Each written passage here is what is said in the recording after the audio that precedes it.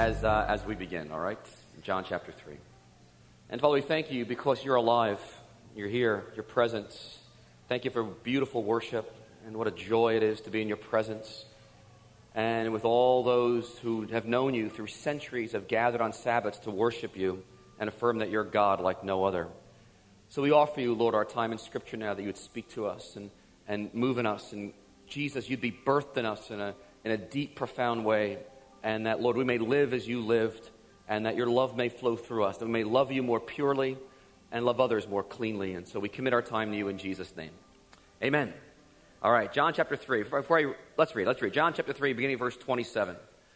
Where John the Baptist replies and says, "A man can receive only what is given him from heaven.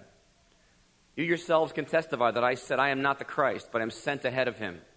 The bride belongs to the bridegroom. The friend who attends the bridegroom waits and listens for him and is full of joy when he hears the bridegroom's voice. That joy is mine, and it is now complete. He must become greater. I must become less."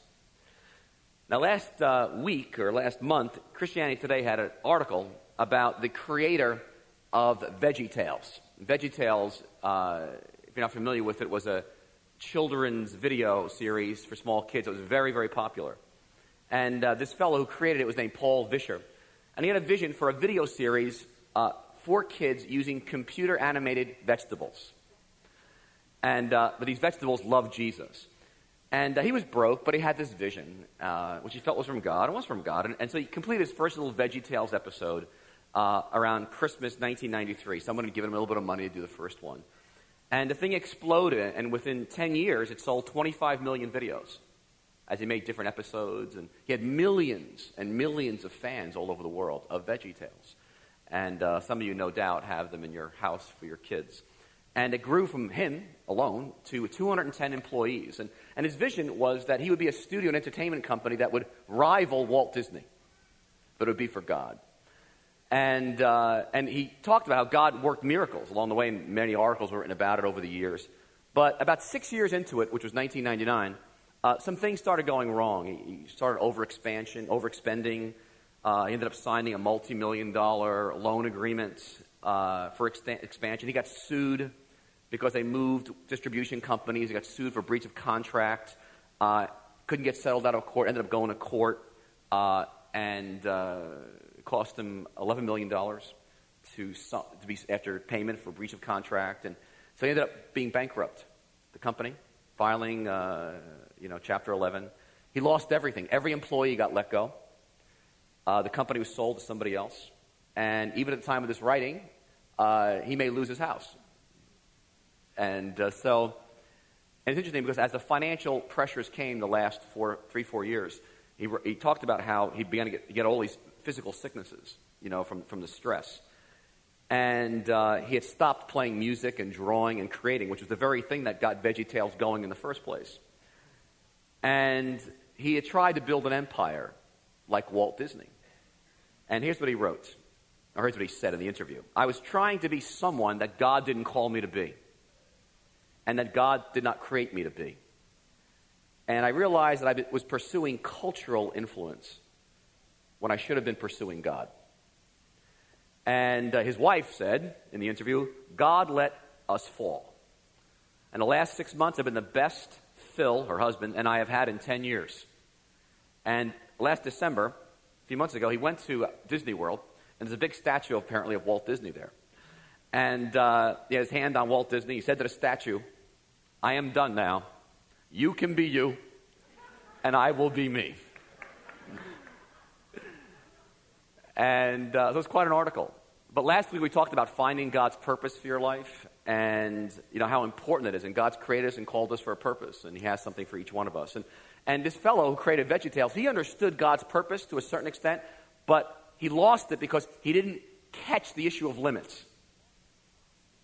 And for me, this topic today, which is limits, God's pathway to contentment, is of all the principles that we've been talking about here for the last 10 weeks, this to me is my most challenging and cutting edge, is embracing God's limit, because it is the path to contentment.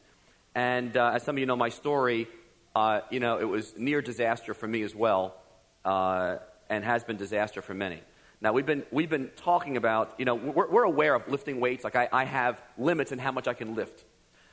But few of us reflect on limits as it relates to Scripture and spirituality.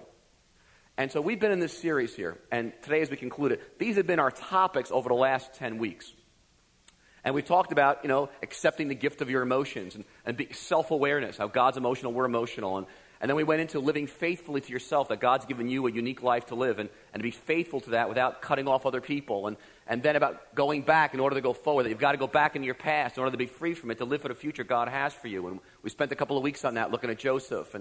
And then we talked about enlarging your soul through loss. And as we move through these things, you recognize a lot of things to grieve in life. And a lot of losses, especially about our past, that we've got to grieve.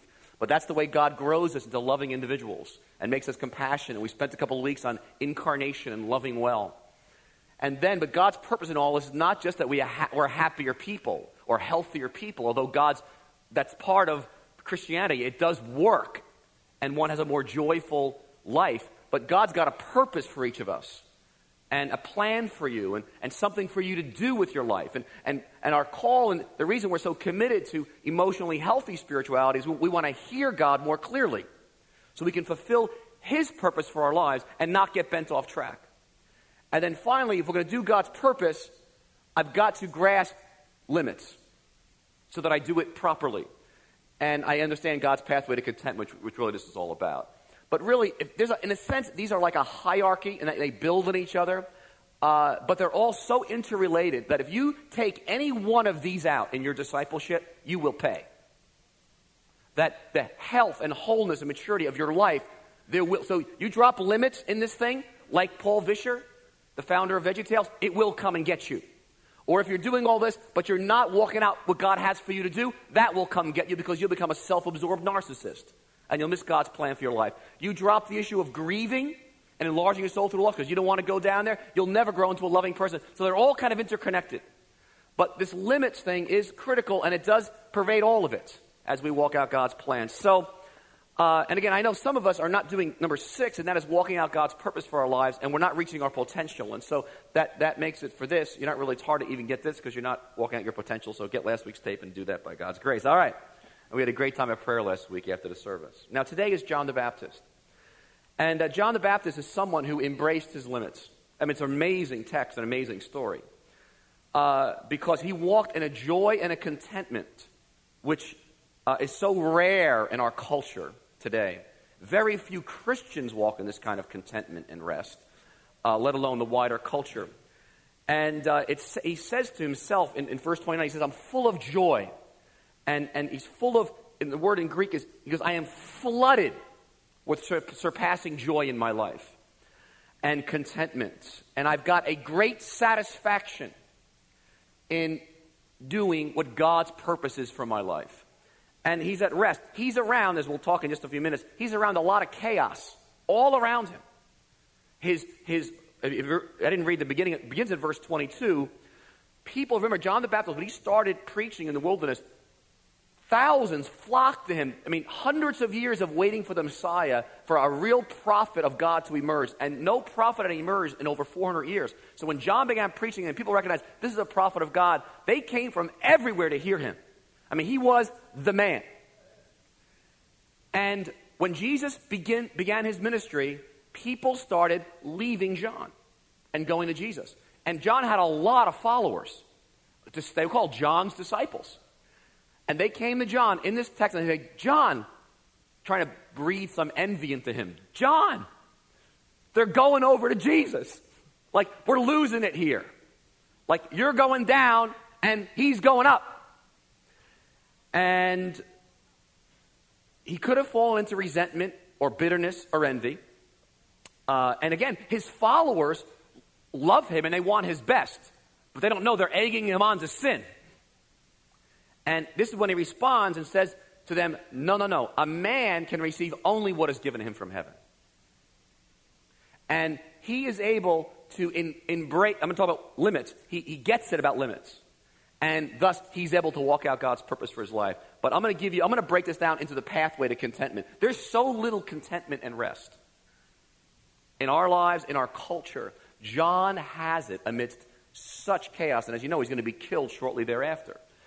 And I just love the phrase that he is calm, he is centered, and he is a blessing presence amidst a lot of chaos. How would you like to live like that? So here's his pathway, all right? Number one, the first thing he does is he embraces his limits. And sort of for us to get to this contentment, this place of rest and joy, I've got to be willing to embrace my limits. And John does that here. I mean, I don't know about you. This is one of my verses that I meditate on through the day. A man can receive only what is given him from heaven. And John is aware that that's all I can receive is what has been given me. And so, yes, he's able to say, I accept the gift of my limits. I accept the fact of my humanity. And yes, it is true, I am losing popularity. Yes, that's true. And it's a God-given limit. And you know what? He's able to say, you're right, I don't have a condo. I don't have cable. I don't have internet access. And I don't have a normal job like other people. And you're right, I embrace the fact that I'm going to die young. I'm never going to marry. I'm never going to fall in love or have children. I'm going to die an early death. I'm eating food here like locusts and wild honey. And I'm wearing kind of strange clothing. And I embrace the limits that God's given. He embraces them. And he's very content. It's incredible. Because his own followers aren't content with his life. But he is. And he refers to himself in verse 29. He goes, I'm just the best man of a wedding. And again, in those days, in ancient world, best men they got all the details ready for the wedding, so the bride and the groom could have a great wedding service. And he goes, that's all I am. I'm attending to the details. But Jesus is here, and he's here for his bride, the church, and he's got a work to do. And you know what? He must increase, and my time is over. My time is over here. I must decrease. And he just embraces it joyfully, his limit. It's really incredible. Now, you got to ask yourself the question, why are limits so difficult to embrace? Last week, I had a computer disaster about a week and a half ago. It started out small, and it kind of grew in intensity. And, I lost all my emails, all my email addresses. It was incredible. I never knew I was so addicted to this internet and email thing. But the problem just kept growing, this virus thing, and I was in a rage of this limit of not having a computer. And like what Jerry said to me, Pete, it preaches well, it just doesn't live real good, I mean, just the limit of no email for like 8 days. And I was like flipping out. But there may be more, but I've got two reasons why I think we hate embracing our limits. And really, think of God gives limits, and we're called to hug them. John hugs them. He's the only one hugging them. His disciples sure aren't. As you'll see later, his disciples hung on to John for at least 20 more years. They're found in the end of the book of Acts. They did not want to let go of this thing, of this vision, of what this thing was, this big, massive ministry that John was going to have. But I think the first reason is, I think I wrote it down here, just for, why it's so difficult. Our egos are so inflated. I think that's number one. It's just it's either we act as if we're God. And like me, I'm going to fix that computer. I'm going to call somebody. We're going to make this thing happen. And either we have larger fantasies or wishes for our lives that are so big that real life can't support them. And so we get manic and we get crazy because we've got this fantasy of how big we're going to be and make life happen, and we can't. Because we're humans and it can't support it. Or we get so depressed because our egos are so inflated and we realize my desires are so high and I can't do them all. And it's unachievable, and so it's useless to try. Why bother trying? And so I just get depressed. And even that depression is a result of the fact that my grandiosity, this big ego, and so I hate limits. It's like the Garden of Eden. When God came to Adam and Eve with a limit and said, you can eat from any tree but this one. And what did Satan say? Cross the limit. You won't die if you cross that limit. For God knows that when you eat it, your eyes will be open and you'll be like God. And something in us deep that wants to be like God. And we hate this limit thing. And we get like crazy and it's in our face. It's like and so what happens when you cross limits? I don't know about you, but a number of these apply to me. When we start denying our limits and not hugging them, we start dominating people. We start controlling people. We start bullying people. We start getting aggressive. We start blaming and pouting like I was doing. We get overwhelmed because we're carrying the world on our shoulders like Atlas Shrugged, Ayn Rand's book. Or we get burned out thinking we can do more than we can. Or I get stressed out, and in my case, I make you pay if I'm stressed out because I'm trying to do too much. Or I dump my anxiety on other people. Or some of us are workaholics because we can't imagine the world will run without us. And so we got to keep it going. And we think we're bulletproof. So we race into battle with no fear. So this, to me, is big. And the second one, for many of us, is true too. I think for many of us, our identity is so wrapped up in what others think that we just can't say no. And, it says in Proverbs, I didn't write the verse down. But in Proverbs 29:25, it says, the fear of man is a snare. If you're looking for approval from people, it will like a trap. It'll grab you and knock you down. But whoever trusts in the Lord is kept safe. Now, if you're like me, what it's like? You get an invitation to do something. Go to dinner, go shopping, whatever. But you realize you should say no. Because you don't have the time. Maybe you've already got some commitments. But you're more concerned about what they think than the reality of your limits, that you can't be out 5 nights in a row.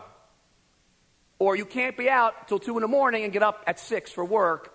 But they've asked you, and because your identity's so wrapped up and they might think you're a bad person, you say yes. And you just fly by the limit. And you're a big grouch the next day. And you're mad at them, of course. And when you cross God's line, you end up in the territory of the evil one. Make no mistake about it, the temptation in the wilderness for Jesus was to cross limits.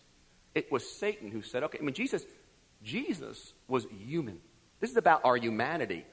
Jesus, in the wilderness, in Matthew 4, devil's tempting him. Hey, Jesus, turn these stones to bread. And you know what? Jesus could do it. It was a temptation. It crossed the line, Jesus.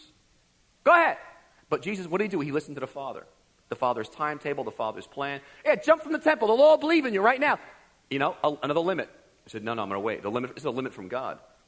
And he kept pushing him to get out of God's plan for his life. And the limits, embracing the Father's limit in time. The evil one knew that if I could get him out of his limits, I will destroy him. You can do the work of God, get out of God's limits, it will destroy you.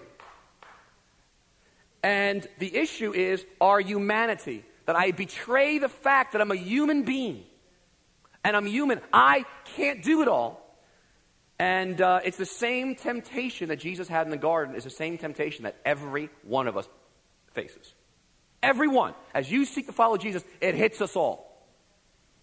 And it hits something very deep in us. And and really the issue is getting off your superiority. And I have it too, this hidden superiority complex. And that most of us are trying to prove ourselves that I can do it.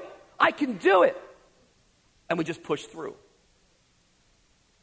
Now, I just made a little list here. In fact, I made a list for the last couple of weeks just listing limits for my own hugging and embracing of them. Because as I said earlier, this is my great challenge. And I made 10. I summarized it in 10. And I'm sure there's lots of more. But here's some of the limits that I want to encourage you in your devotional time or time alone with God. Just embrace them as part of your worship and walk with God. Just in your physical body. That your body is temporal, it's limited, and your body is decaying, and it will turn to dust. You need sleep. That's a limit. You cannot go without sleep. You will die. There are limits in your neurochemistry, your genetic makeup. There are boundaries of you can have plastic surgery every other month, but you are aging. And there is a limit on your body as much as you die. And physically, we will all physically die.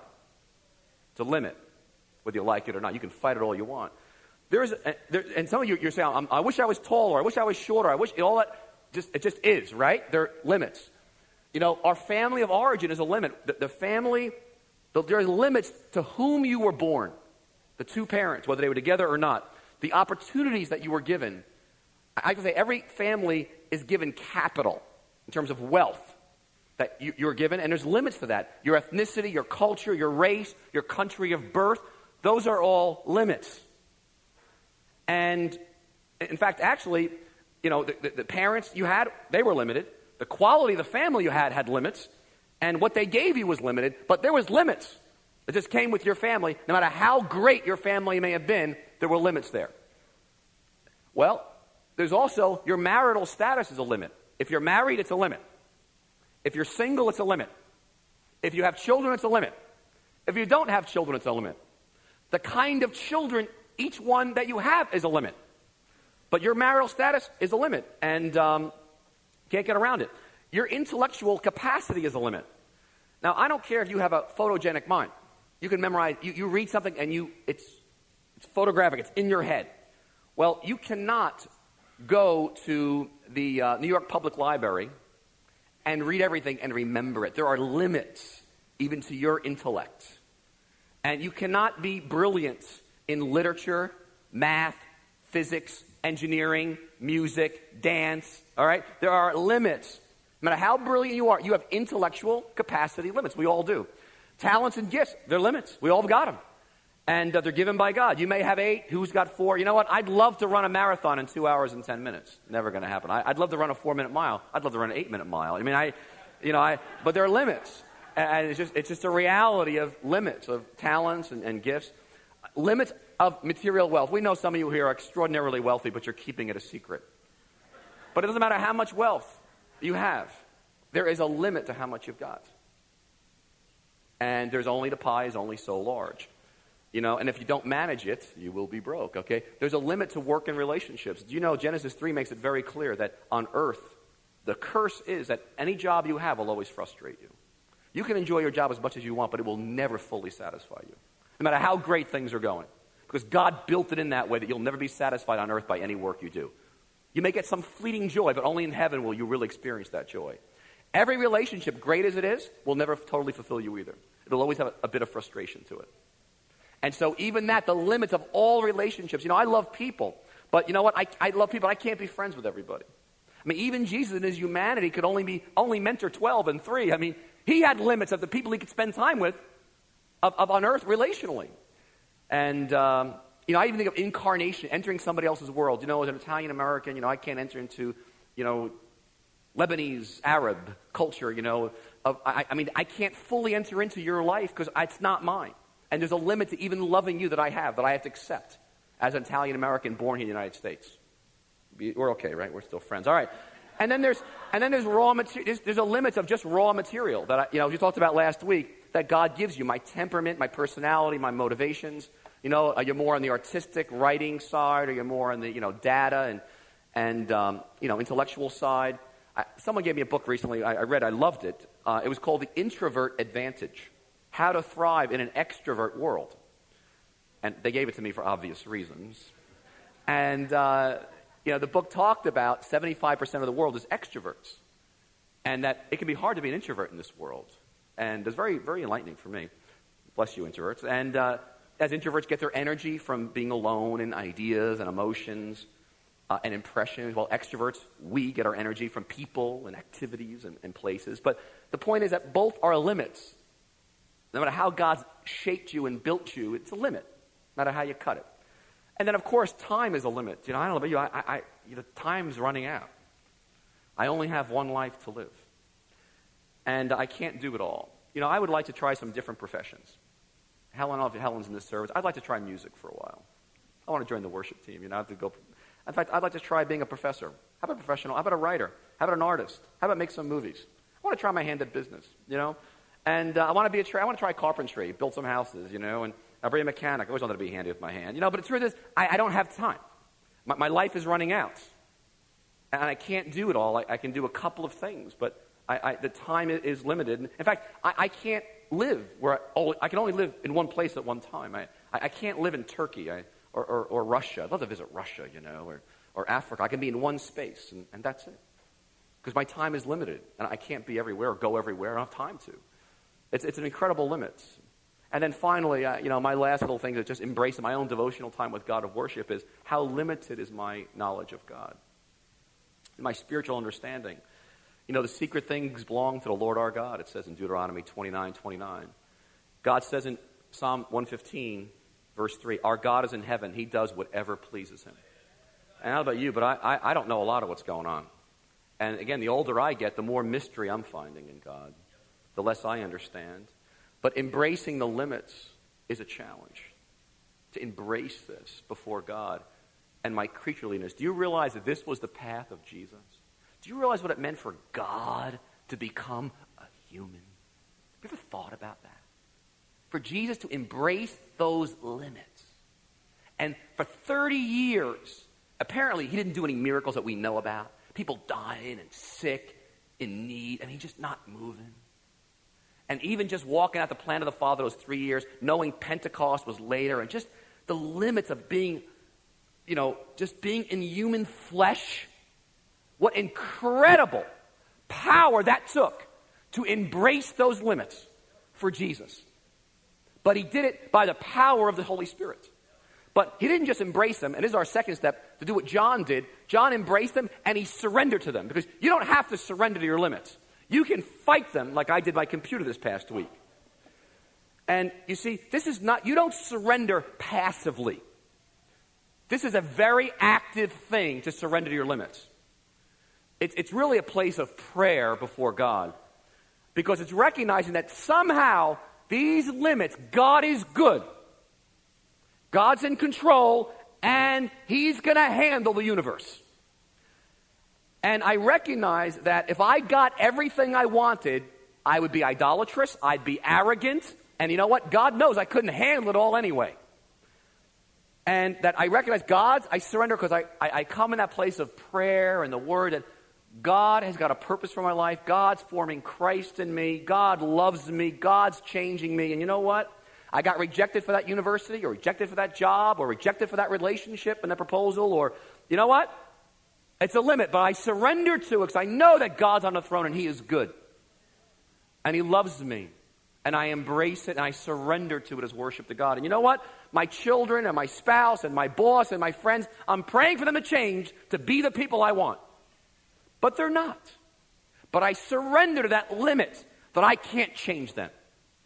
Knowing that God is good and he is great and he's in control.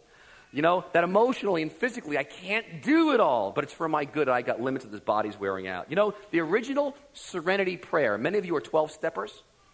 And, Serenity Prayer is a beautiful prayer. It was written by a guy named Reinhold Niebuhr in 1943 during World War II.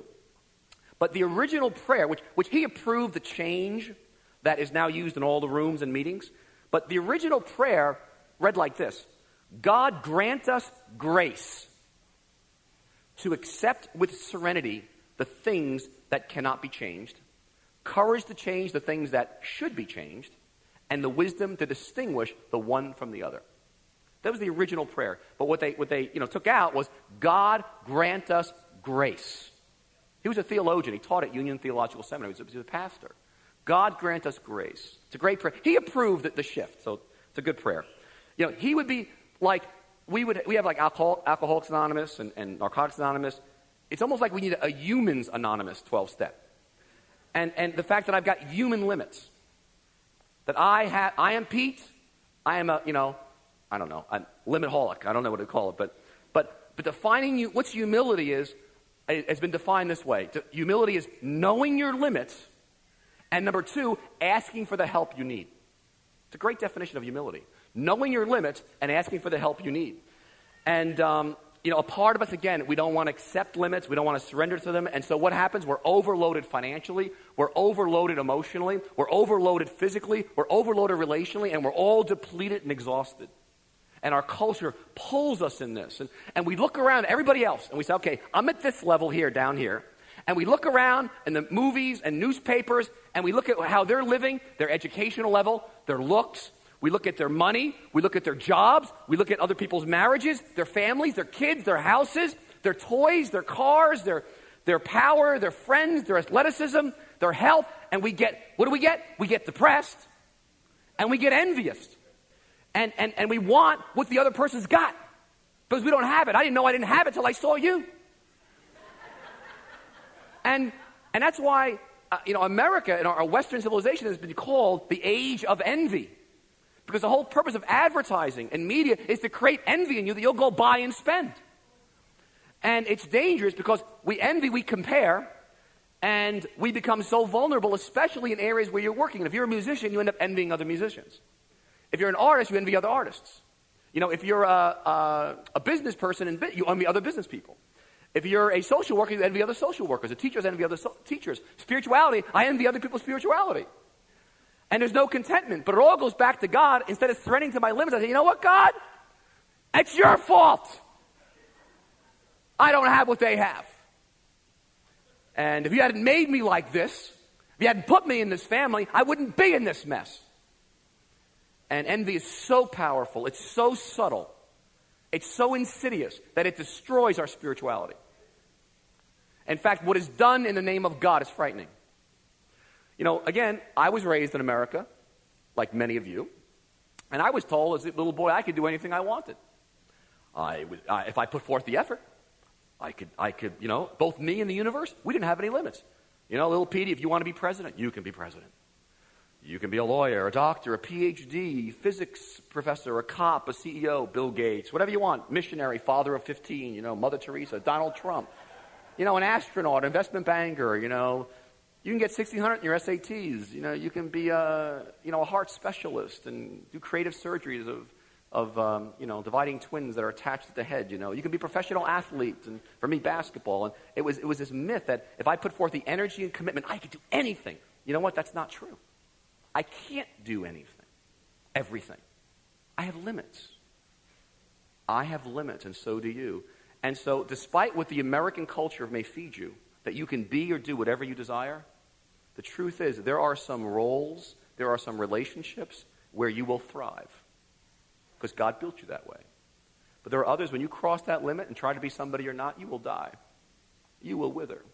Your spirit will go south very quickly.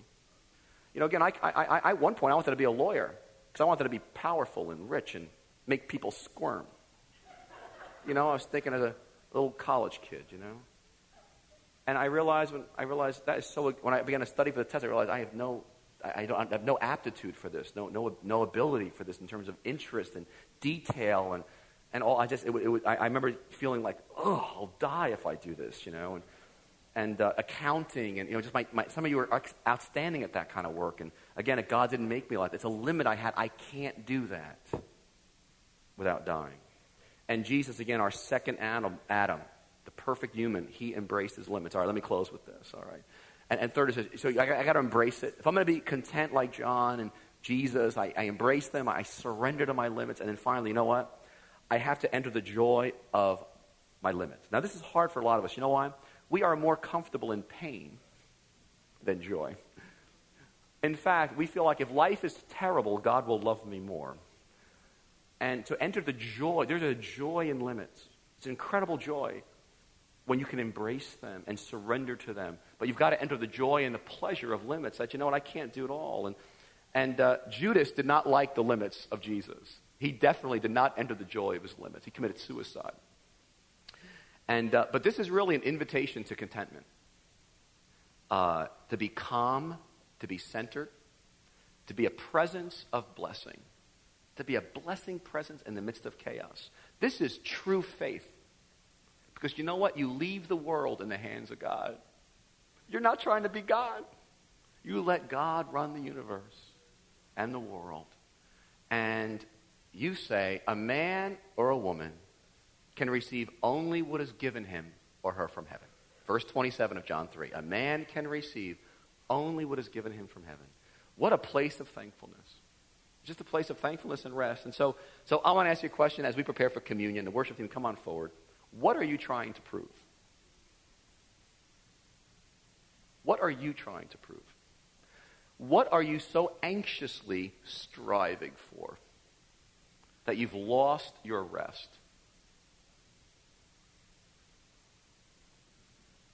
Now, we're going to take communion, and we're going to go back into worship. But if you will embrace and surrender and enter the joy of your limits, do you know something? You will be liberated from everything you have to do and all the things you should do and all the compulsions that you can't stop. This is a place of worship and rest. How would you like to rest in a world that knows no rest? How would you like to walk in a contentment and calmness and joy that the world knows nothing of? And you, like John the Baptist, you're just a blessing with your life, regardless of what anybody says about your life around you, because you know that they don't know your limits. Only you and God do. And you choose to hug them and embrace them. We're talking, friends, about a liberation from the rat race that screams at me and screams at you and says, you're a loser if you don't do this. And says, come on, cross those limits. Go ahead, do it. Do another thing. Until you're so swamped that you don't know where God is anymore. It's satanic. It's warfare at its best. Make no mistake about it. This is full-scale war. Because there is an evil one who wants to destroy you any way that he can. And one way that he has effectively done it, especially for those who have begun to get a hold of God's purpose for their lives, is get them to cross limits. And then he cuts you out from within and he destroys you. And you wonder, what happened? All right, let's all stand. Because the death of Jesus and his gift of righteousness has set me free. I don't have to work or do anything to prove anything. So I'm going to invite you, we have a communion table right here. There's a cup and his bread, you take the bread, you dip it in the cup. This is a place of rest, of repentance. The fact of, you know what? I have limits. I'm a creature. You're God. I need to eat and drink of you, and I'm going to rest from all of my works to prove that I'm something, and I'm going to rest in the finished work of Jesus, who shed his blood on a cross, rose again, and ascended to the right hand of the Father on my behalf. And so I can rest now. And I can do the Father's plan for my life and have joy and contentment, because I have nothing to prove it. I'm not the Savior. I'm Pete. And the amazing thing is God resurrects us in those limits and does powerful things, like Abraham and Sarah having a baby at age 100. So God does miracles in our limits, but he does the miracles, not us. Communion is a place of humility. I have limits and I can't do it all, and I need help. So I'm going to invite you to the table. They're up there and down here. In fact, maybe, if you want to come and pray, as you take communion, you want to come kneel over there, do that. And ask the Lord for forgiveness and grace. Okay, but let's pray as we come to this table and go back to worship. Lord, thank you for this amazing text of John the Baptist. And we affirm that a man can receive only what is given him from heaven. And that we can receive only what you give us from heaven, Lord. So I pray as we come to this table that you would meet us here. We would humble ourselves, repent, rest from our anxieties and strivings of making the world happen. And that we'd embrace the gift of your limits, Lord, for each one of us. We commit this to you in Jesus' name. Amen. I'd like to close by inviting the prayer teams to come forward. And when King David wanted to build the temple, and God said to him, no. The guy had the resources to build the temple, and God said, no. And he just sat, and he just worshiped God out of that. And I know I have a hard time believing that God's going to work and do powerful things through my limits.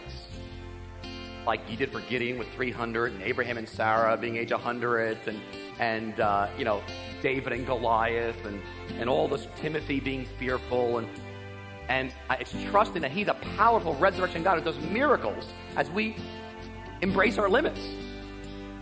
But I recognize that it is rebellion.